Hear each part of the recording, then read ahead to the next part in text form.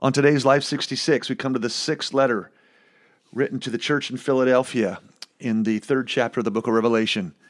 This is Pastor Greg, and this is Life 66. Glad you joined us today. The letter to the church of Philadelphia. As we've seen, each of the letters in chapter 2 and chapter 3 of the Revelation have this personal connection, and the personal connection of this church is, you belong to me.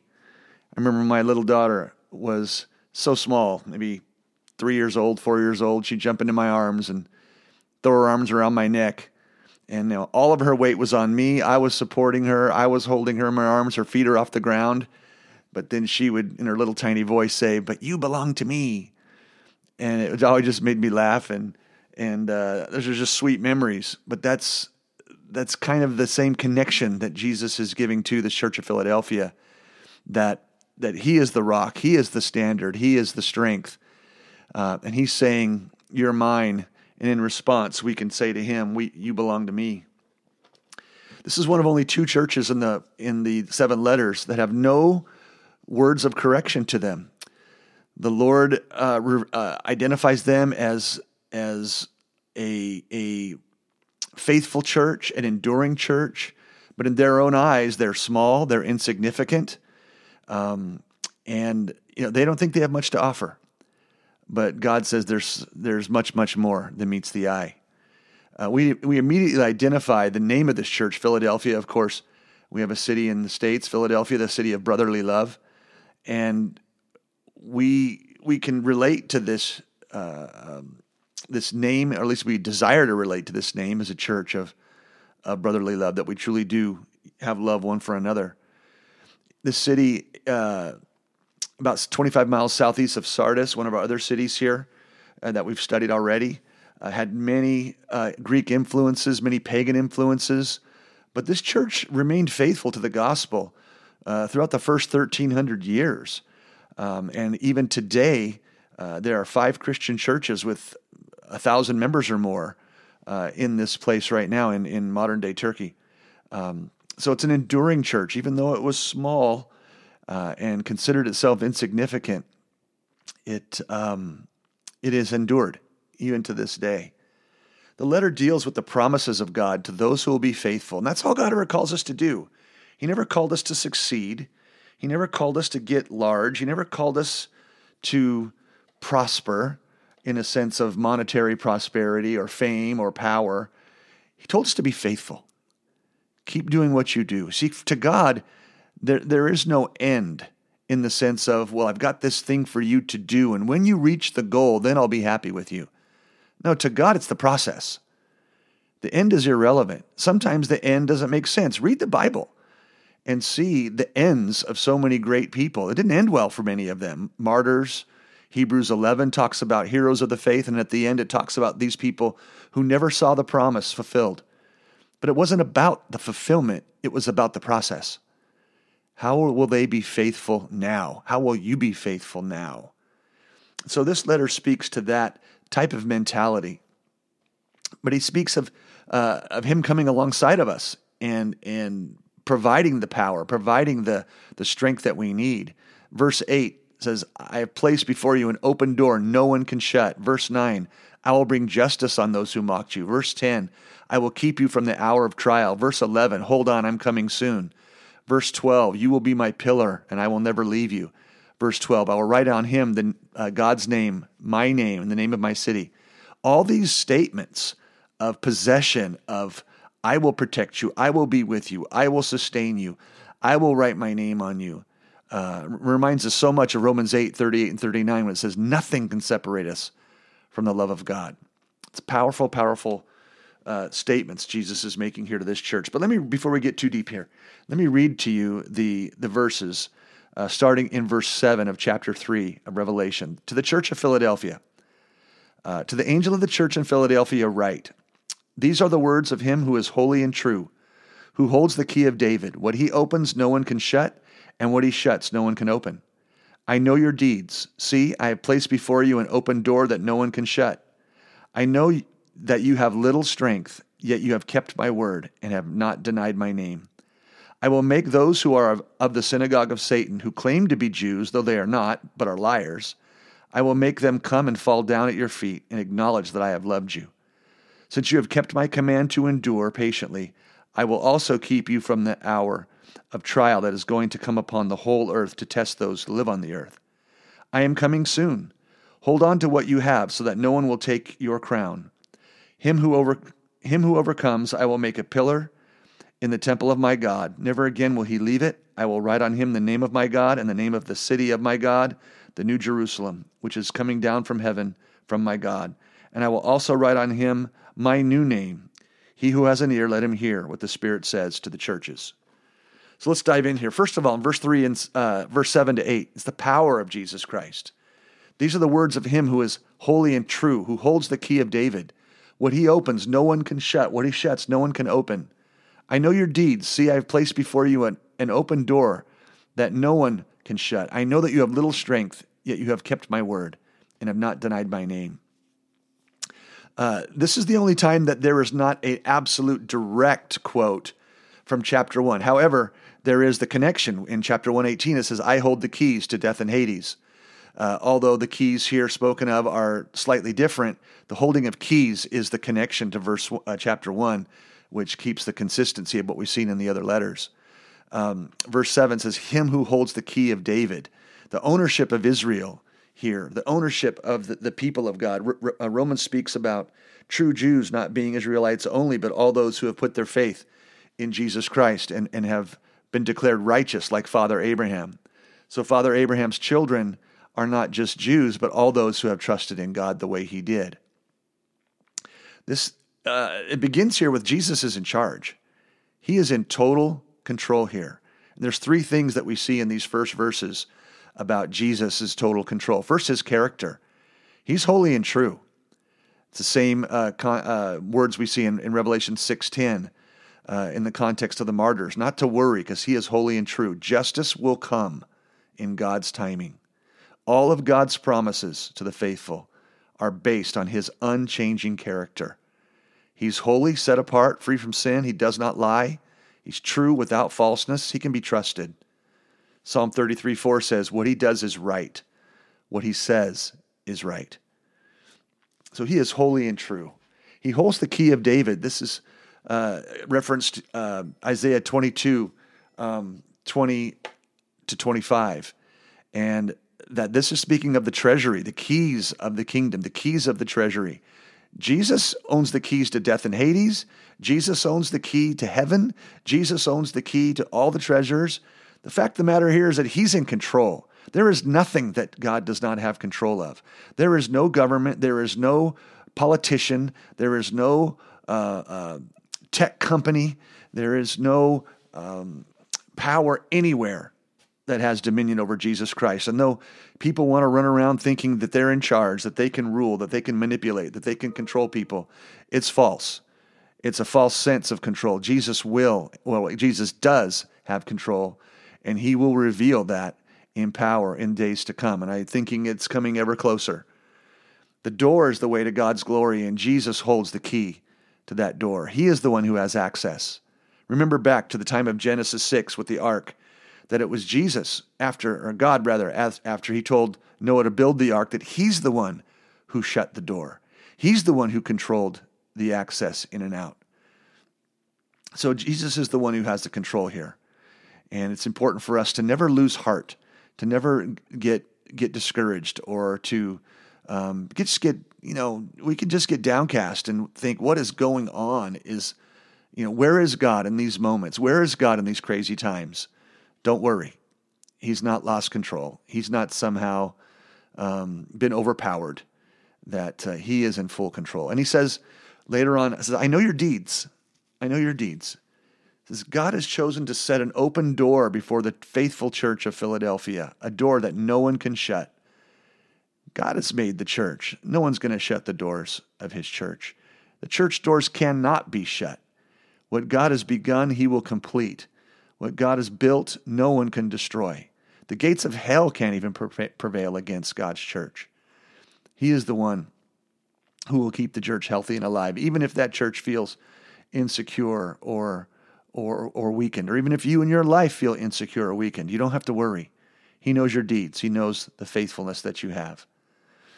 The reason for the promises to follow are that he knows their deeds. He knows that they're not necessarily the most influential, the greatest church. I mean, this is the only mention of this church in the entire Scripture. Well, as is, many of the other churches listed. But it's not as if they have this great global influence. They're just simply faithful. They do what pleases the Lord. And he is pleased with them for 3 reasons. First, that they've been depending on the Lord's strength. He says, I know you have little strength. You think you're weak, but don't kid yourself. You're not. Paul writes in 2 Corinthians 12:9, it's when your strength is little that you depend on his, when your weakness is great, your strength is little, you depend on his strength. And that's all we need to do. It's not about our strength. It's about depending on his. It says, number 2, you're strong. And he's pleased with them because of their dedication to God's word, that they've obeyed him. No matter what has come along, they've stayed true. No matter what has tried to contradict God's word, they've not let go. They've gripped his word with an unyielding grip, and they will not compromise. In a day when there's so much compromise, so much wishy-washiness over God's word, so much debate over, did God really say that? Is this really true? Does God's word really mean this? It's garbage. God's word is God's word, and you need to stay true to it. We all need to lay hold of it, to grip it tightly, and never let it go. I once heard one popular minister telling a secular news talk show interviewer, when he was asked, what do you really think about the Bible? Do you really believe everything that's in there? And the man spoke and said, well, I treat the Bible like I eat fish, that I take a bite and I eat what I like, and like bones of the fish, I toss away what I don't like. It doesn't surprise me that a few years later, that man is out of ministry and his church is destroyed. Church doesn't even exist anymore because nothing stands firm if it doesn't stand on the word of God. Science tries to contradict the word. Voices will try to bring a new enlightenment about the word of God having gone out of date. Nonsense. Isaiah 47 says, the grass withers and the flowers fade, but the word of our God stands forever. So he's pleased with them because they're dependent, they're dedicated to his word, and they have devotion to the Lord himself. That when the church deals loosely with God's word, it will ultimately deny his name. The church at Pergamos, they denied his name. Some were loyal, but some did not. Some were not loyal. These people of Philadelphia, they're loyal, and they have held to God's word. Therefore, they have held to God. That they've held to Jesus as their salvation. They've held to the truth that he is the faithful, soon and coming one, and they're waiting for his soon return. It's fascinating to be looking at each of these 7 churches, and the last one we'll look at after this. Each has a misconception of themselves. Remember, Ephesus think they love for working hard, but Jesus just wants intimacy. Smyrna thought they were poor, but they were rich. Pergamos thought they were true, but they were compromised. Thyatira thought they were faithful, but they tolerated immorality. Sardis thought they were alive, but they're dead. Philadelphia thinks they're weak, but they're strong. And then next time, Laodicea, they think they're rich, but they're poor. We don't never have to worry about our own perceptions or even misconceptions. All we have to worry about is being faithful.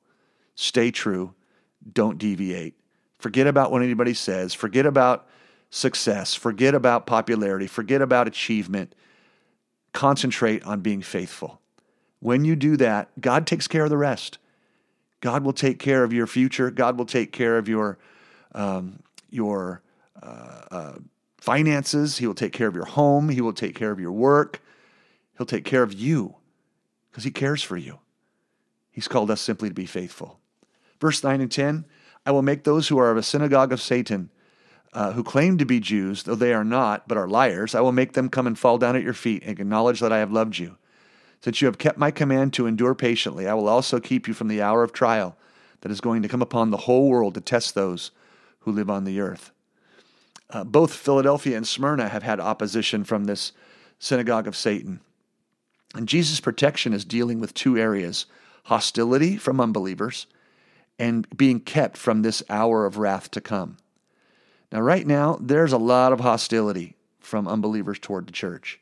We're in this pandemic, and many are pointing at Christians who maybe have a differing view of what control is being levied against the church, especially last year when we were shut down and many were pushing back against the inability to have live worship services and so on. And I've heard many people speak about Christians and churches as if they are the problem in our culture and in our society. Well, this is only going to increase. We just need to read the rest of the Revelation. Read Matthew 24, that the hour of hostilities will not just be current, but it will increase. And again, we go back to the first statements. We need to just be faithful, no matter what comes against us. Christ will honor those who have been faithful in the eyes of unbelievers at some point. Now, sometimes I get a little bit, full of myself on this one, and I want to hold on to that one and say, yeah, they're going to get theirs. They've ridiculed us, or they've, mocked. And in my heart, there's this fleshly thing that says, oh man, I can't wait till God smashes you. Well, that's obviously not the right heart of God, even though, it feels, it's just not right. It's not his heart. We want those people saved like anybody else. But the fact is, God will defend us. God will show himself to be true. And he will honor those who have been faithful in the eyes of those who have been unfaithful. And number 2, he points to this hour of trial to come. There's great debate on this particular portion. And it deals with, of course, the Great Tribulation period. That's spoken of in Daniel 9, 10, 11, 12. Some in Matthew 24 and detail in Revelation. And some think the church will not even be around for any of those 7 years. Some think we'll be on earth for the entirety of the 7 years. And some believe that there will be a removal of the church in the midst of the 7 years. Personally, I am one of those who holds to that we will be on earth for the first portion, the first 3.5 years, and then we will be taken by Christ in the rapture in the midst, and then we will not be around for the last half. Now, this is not a message today on that particular theology, but there is ample evidence in my thinking of us never being saved from persecution or the wrath of Satan, but it is clear from 2 Corinthians 1 and 2 that we will never suffer God's wrath. We have been covered by Jesus Christ's blood. His wrath is no longer on us. And so in the second half of the tribulation, when it's God's wrath coming upon us, that we are saved from that. Now, this is one of those things I can't claim absolute certainty. No one knows. If you think you have absolute certainty on pre-trib, mid-trib, post-trib, well, you're lying because you don't know. No one knows. We can study the Scripture and we can do the best we can with it. The fact of the matter is that Jesus did say, I will keep them from the hour of trial. What does that mean exactly? Again, we don't know. The whole 7 years, the middle of the 7 years, or just does it mean we'll live through them but not be, we won't suffer during those 7 years? That's something that we simply don't know. What we do know is that the Lord Jesus will preserve. That's what we do know. That there is a testing time coming, and whatever that looks like, God is going to preserve us in the midst of that. And that's what we need to keep our eyes focused upon. In verse 11, it says, Behold, I'm coming soon. Hold on to what you have so that no one will take your crown. We see this so often. Chapter 2, verse 5, chapter 2, verse 16, chapter 3, verse 3. And it says, I'm coming, I'm coming, I'm coming. And he adds in this one, soon. And this is soon, like in brief, but not unexpectedly. It means quickly, like a thief.